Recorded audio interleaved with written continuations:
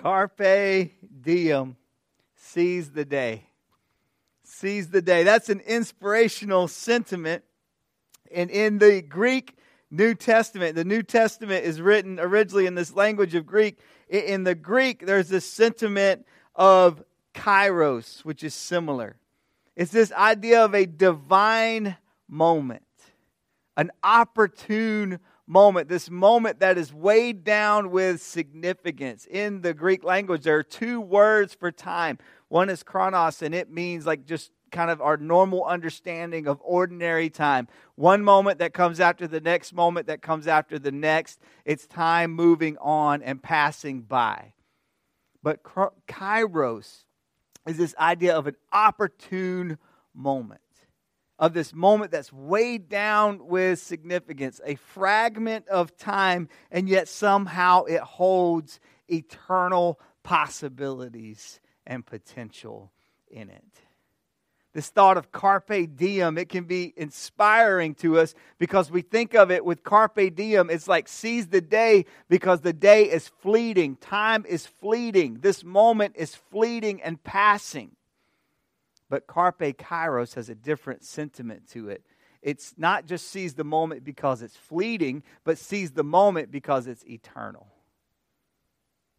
There's so much possibility in the moment that we're in. Seize the moment because it's eternal, weighed down with significance. In this series that we're starting today, we're going to be walking through the book of Ephesians. It's an incredible book, and there's this theme that runs all the way through it. Paul, the Apostle Paul, one of the great theologians and missionaries of the church, writes this to the church in Ephesus, a church that he helped plant and helped get started.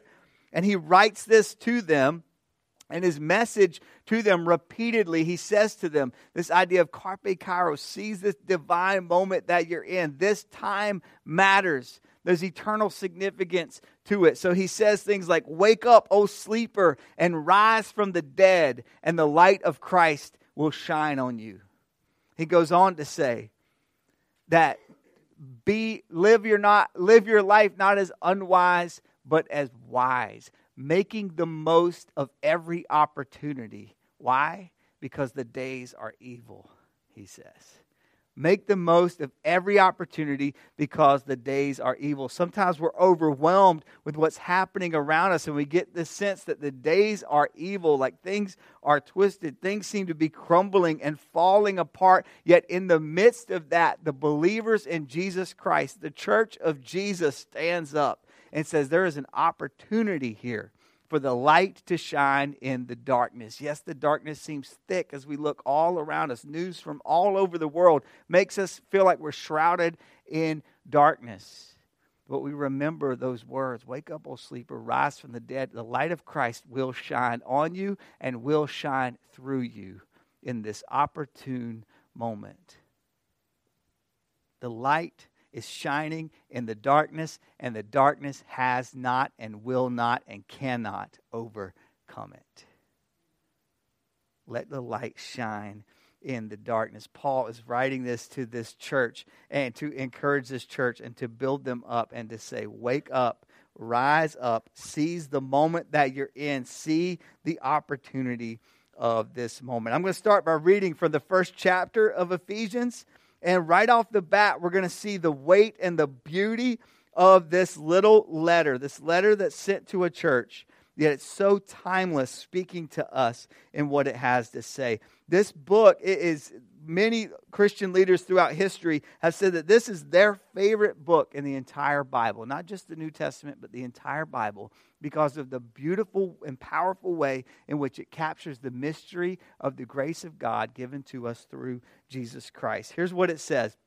Paul, an apostle of Christ Jesus, by the will of God, to the saints in Ephesus, the faithful in Christ Jesus. Grace and peace to you from God our Father and the Lord Jesus Christ. Then he moves from this introduction into this first statement that he's making to these people.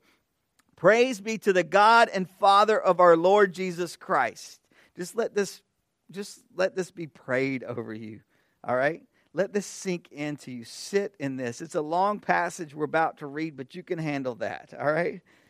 You can handle it. We can binge watch our favorite seasons of shows on Netflix, man.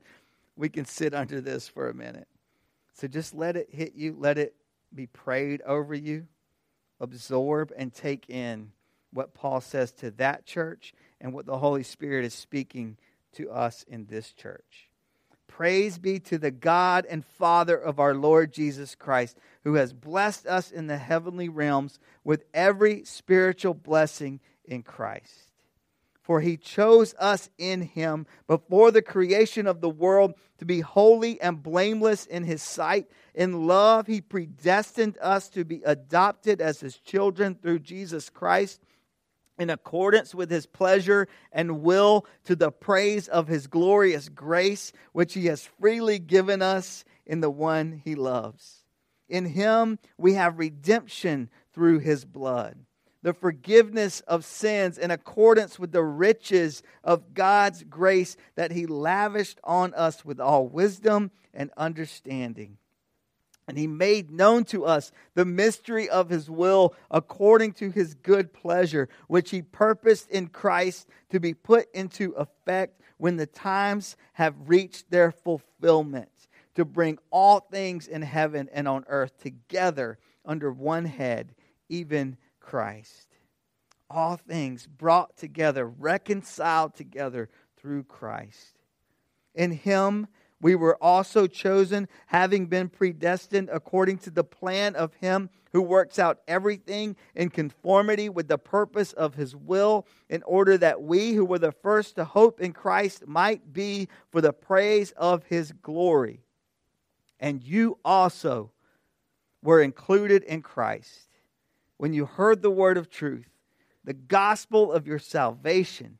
Having believed, you were marked in him with a seal, the promised Holy Spirit, who is a deposit guaranteeing our inheritance until the redemption of those who are God's possession, to the praise of his glory. Amen. Amen. It's beautiful. It's powerful.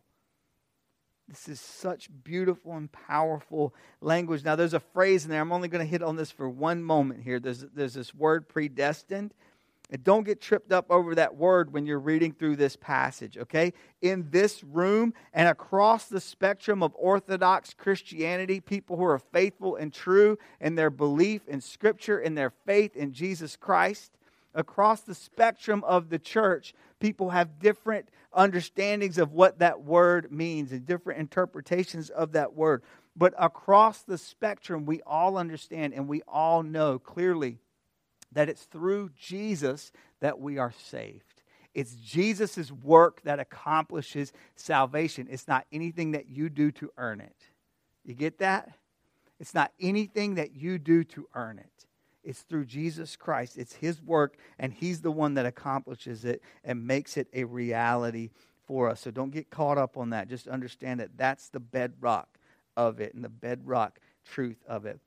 But this passage is so beautiful in the way that he captures the mystery of the grace of Jesus Christ, the glorious riches that God lavishes on us, he said. So beautiful. Now you heard how long that was and like how the language just piled up on each other. One thing that we don't get when we're just reading this in our English Bibles, we've got the nice punctuation marks, like we've got commas in the right places, we've got periods like to separate it out and make it something that we can get our minds around. Even in this, it's like, man, I've got to just move through this so slowly in order to soak this in.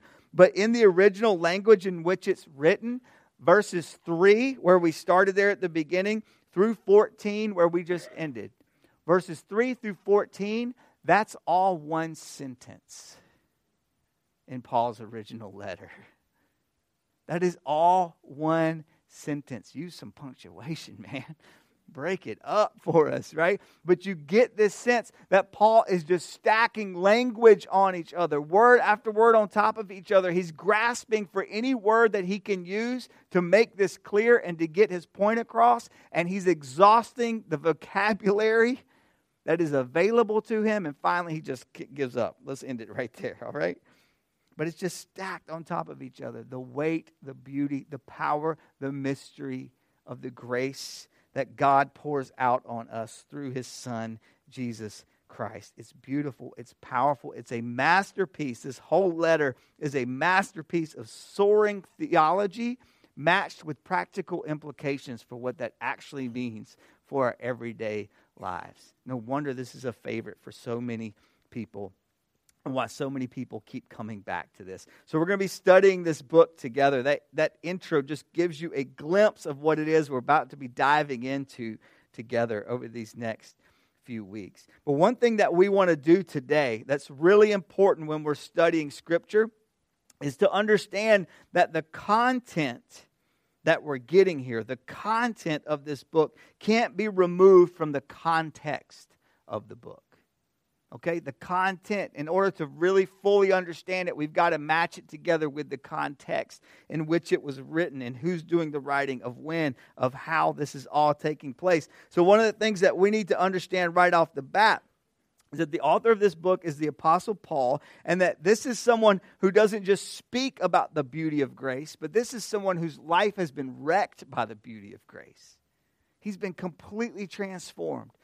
When the story of Paul begins, when we first meet him, he is in violent opposition to the Church of Jesus. The first time we meet him, he's putting the first Christian martyr to death. He's overseeing that and giving his approval to the death of the first Christian martyr. And then he sparks this violent persecution breaking out against the church, where he's seeking the Christians, throwing them in prison and worse. And yet he is radically transformed by the grace of Jesus that grabs a hold of his life, completely changes him. He's overcome by that. And he understands that even though he spent his life building up this merit, he spent his life building up this resume that he thinks is going to lead to his own redemption, he comes in contact with the once dead, now very much alive Jesus Christ, and it completely changes him. He's filled with the Holy Spirit, and he becomes a new person. Instead of being the most violent oppressor of the church, he becomes the church's greatest missionary in the history of Christianity. And he begins to take Christianity into new places, planting new churches everywhere he goes with this transforming gospel of grace. This is a person whose theology is played out in his biography. This is not merely a theology textbook, but we're getting biography coming through here.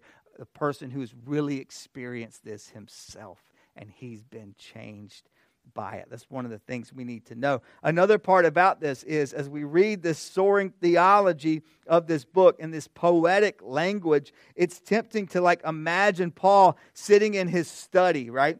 Surrounded by all of these books, like really nice bound books. Okay, he's probably sitting in a leather chair and he's probably smoking a pipe. All right, that's just how I think of it. All right, that's my dream life right there. Okay. But that's not what's happening with Paul as he's writing this letter. He's not in his writing cabin up in the mountains, looking over the valley, right? That's not where he is. He's not on the beach at sunrise. Paul is writing this from a Roman prison cell.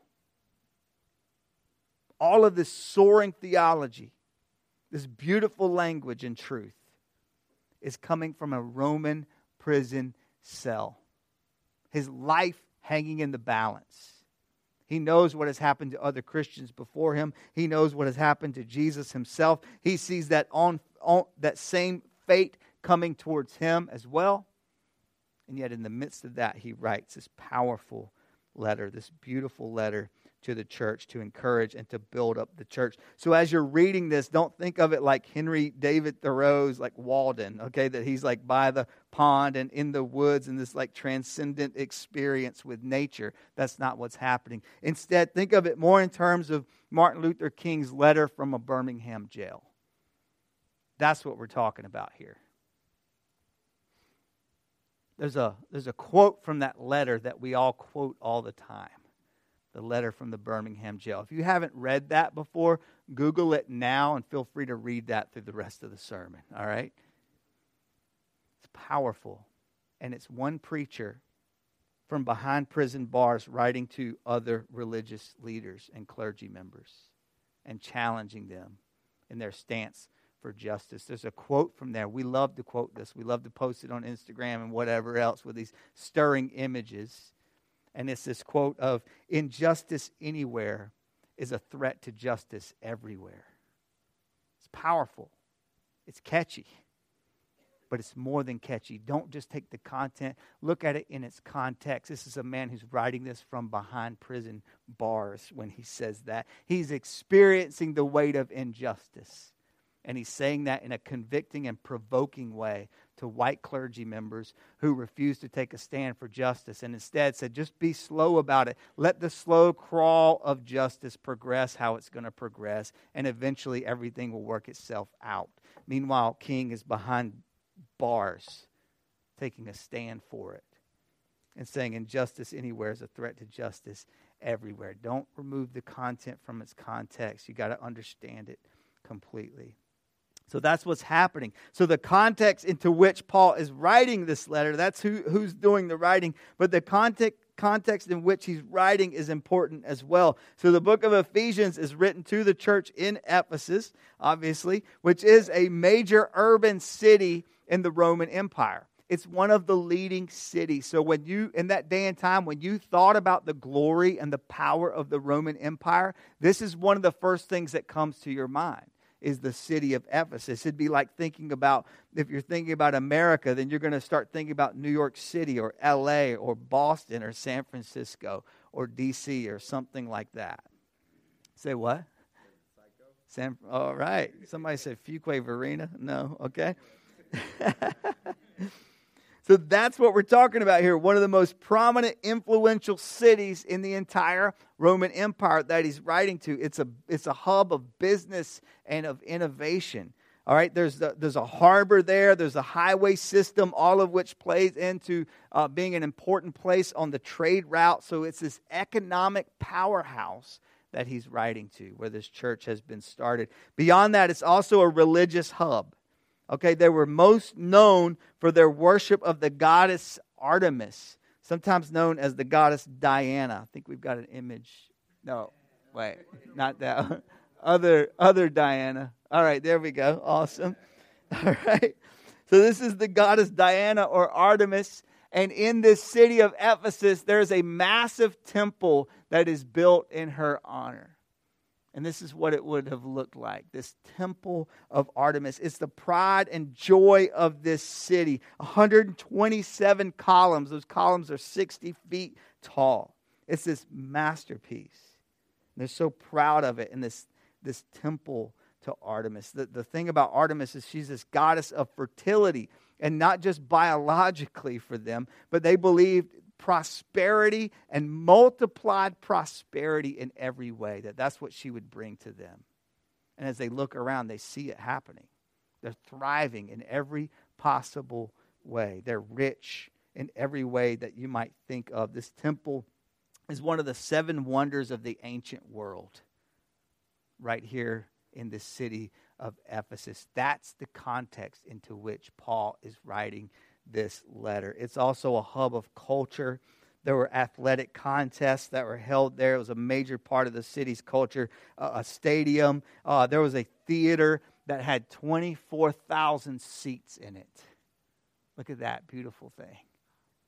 24,000 seats. To give you a little context, the Dean Dome has 21,750.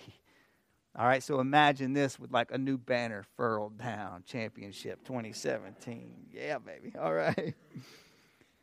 So that's kind of the environment into which he's writing, not just economic, not just religious, not just cultural, but also an education center, some world-class academies, and even a medical school.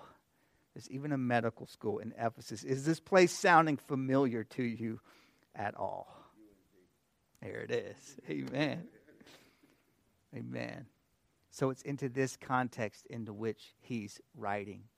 And he could be writing to us today. And through the Holy Spirit's inspiration, he is writing to us today. Here's what happens, though, at the planting of this church. It happens in Acts chapter 19, verse 23. If you want, you can turn there with me. So in Acts chapter 19, verse 23, we get the story play out about how this church actually got started. As Paul and some other believers begin to preach the gospel in this city, lives start to get transformed.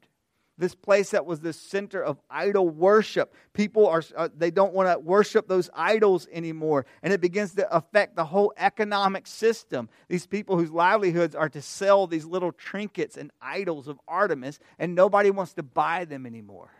And they're starting to feel the impact of that. People who had been involved in this magic kind of cult, they all come together and they start burning their magic books. All right, not like Harry Potter. All right, we're not telling you to burn your Harry Potter books. Okay, but they're making this bold statement that things have shifted and things have changed for them. And I love the way it describes it in chapter 19 of the book of Acts, verse 23. It says this: about that time, there arose a great disturbance about the way. About that time, there arose a great disturbance about the way. The way is how Christianity was known in its earliest days. The first Christians were referred to as the way. It's one of the first names attached to Christianity. I love that because it reminds us that Christianity is not just a collection of commonly held religious beliefs. It is a way of living. In the way of Jesus. We are following Jesus. It's a dynamic relationship with a real person, a living person named Jesus who lives within us and leads us. And that's what it means. It means to walk with Him and to live with Him, to walk in the way of Jesus. I love this statement. It's one of the most stirring and convicting statements for me about early Christianity. Because when Christianity rolled into town in Ephesus, there was a great disturbance that was caused because of it. A great disturbance about the way. Here's what it says as it goes on. A silversmith named Demetrius, who made silver shrines of Artemis, brought in no little business for the craftsmen. He called them together along with the workmen in related trades and said, listen, you know we receive a good income from this business, and you see and hear how this fellow Paul has convinced and led astray large numbers of people here in Ephesus and throughout Asia. And he begins to critique Paul for this. He's like, look, this guy is losing us money. He's changing things around here. We've got to put a stop to this. And what turns out is a riot ends up breaking out. Okay? When they heard this, they were furious and began shouting, "Great is Artemis of the Ephesians." Soon the whole city was in an uproar, and they rushed as one into the theater to begin to chant and begin to fight against Paul on this. And so this massive demonstration is happening. I love it. Paul wants to go in the middle of it. He's like, let me just go in and talk to him. And people are like, no, dude, they're going to kill you. Don't do that. And he begs to go in there. I love that about Paul. He wants to be in the middle of it. It says this great confusion broke out, and for 2 hours they were chanting, "Great is Artemis of the Ephesians." For 2 hours. Great is Artemis of the Ephesians. Okay, that's how I imagine, right?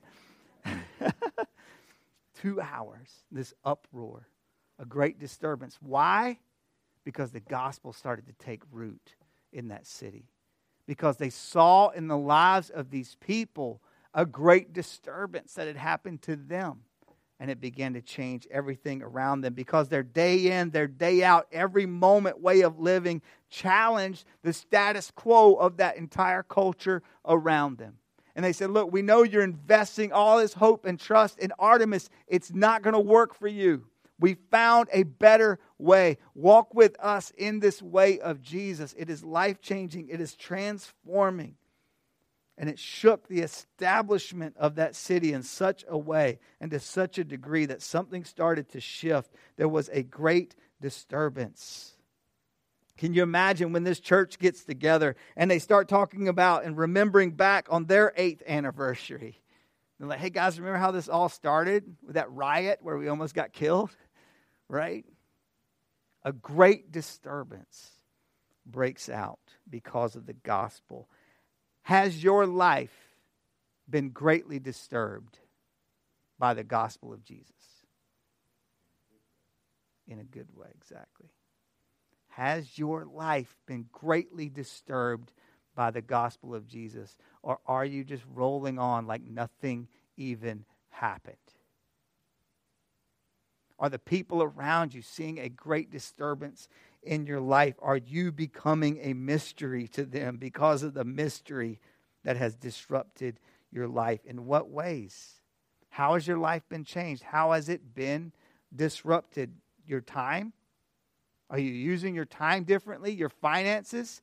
Can you look at your own records and see a shift and a change of priorities based on the way that you're using your finances and investing your finances? Have your values changed? Are you starting to care about things and people in a different way than you did before? Hope. How have your dreams changed? What are you looking forward to in life? What are you daydreaming about? What do you want to give your life to? Has it disturbed that? What about your relationships? Do you have relationships with people that you wouldn't otherwise even talk to if it hadn't been for the grace of Jesus seizing your life and changing who you are? Your views, the way you see the world, your political views and otherwise, have they been affected in any way? Are you just still rolling on in the way that you had always been? Your heart posture, is it shifting? The depth of your soul, do you feel that capacity expanding?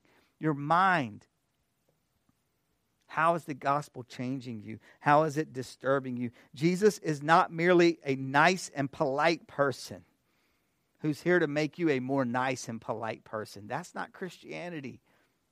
Jesus is a revolutionary figure. He is holy love who came in flesh and blood, and he will not be domesticated.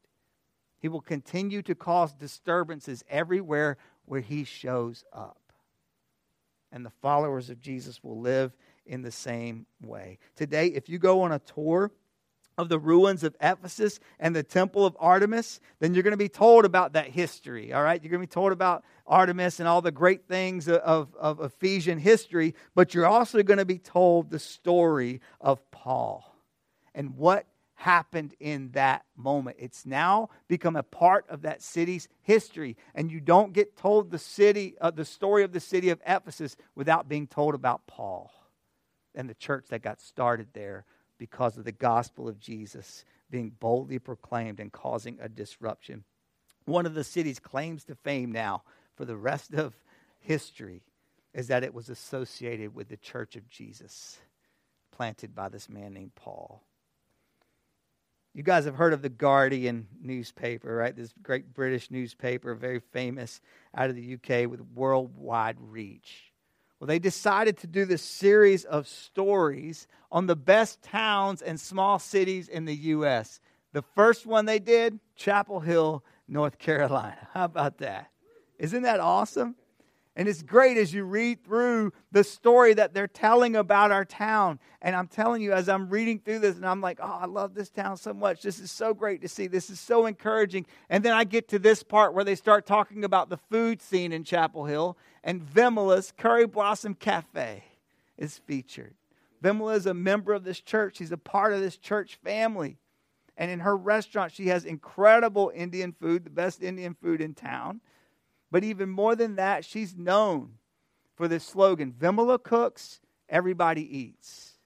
And this financial model that just doesn't make sense to most business people, in which she says, if you can't afford to pay the price on the menu, then you pay what you can. If you can't pay anything, you are our welcome guest at this table.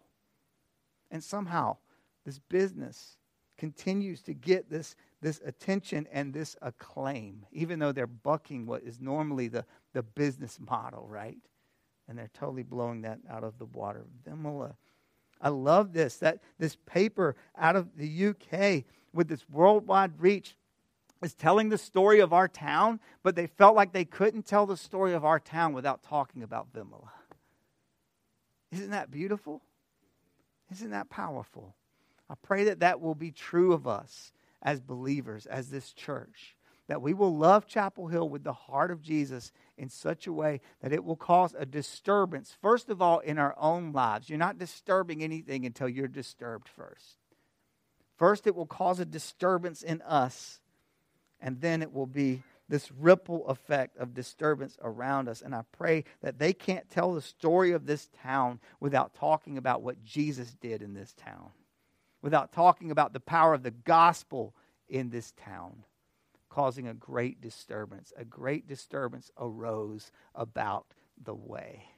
These people who walked in the way of Jesus, who didn't just believe it, but they lived it, and it changed them. Their theology fed their biography, and it changed everything about them. That's our prayer for the next 8 years of this church, for the next 80 years of this church. That's what we want to see happen. As we close out this morning, we're going to share in a meal around the Lord's table. We've said from the beginning that the leader of this church, that the founder of this church is Jesus Christ. And we've committed that we will follow Him in any way that He leads us. On His last night with His disciples, Jesus gathered them around the table, and as they were sharing this traditional Passover meal, He took the bread that was on the table and He broke it. And He said, "This bread represents my body, which is broken to make you whole.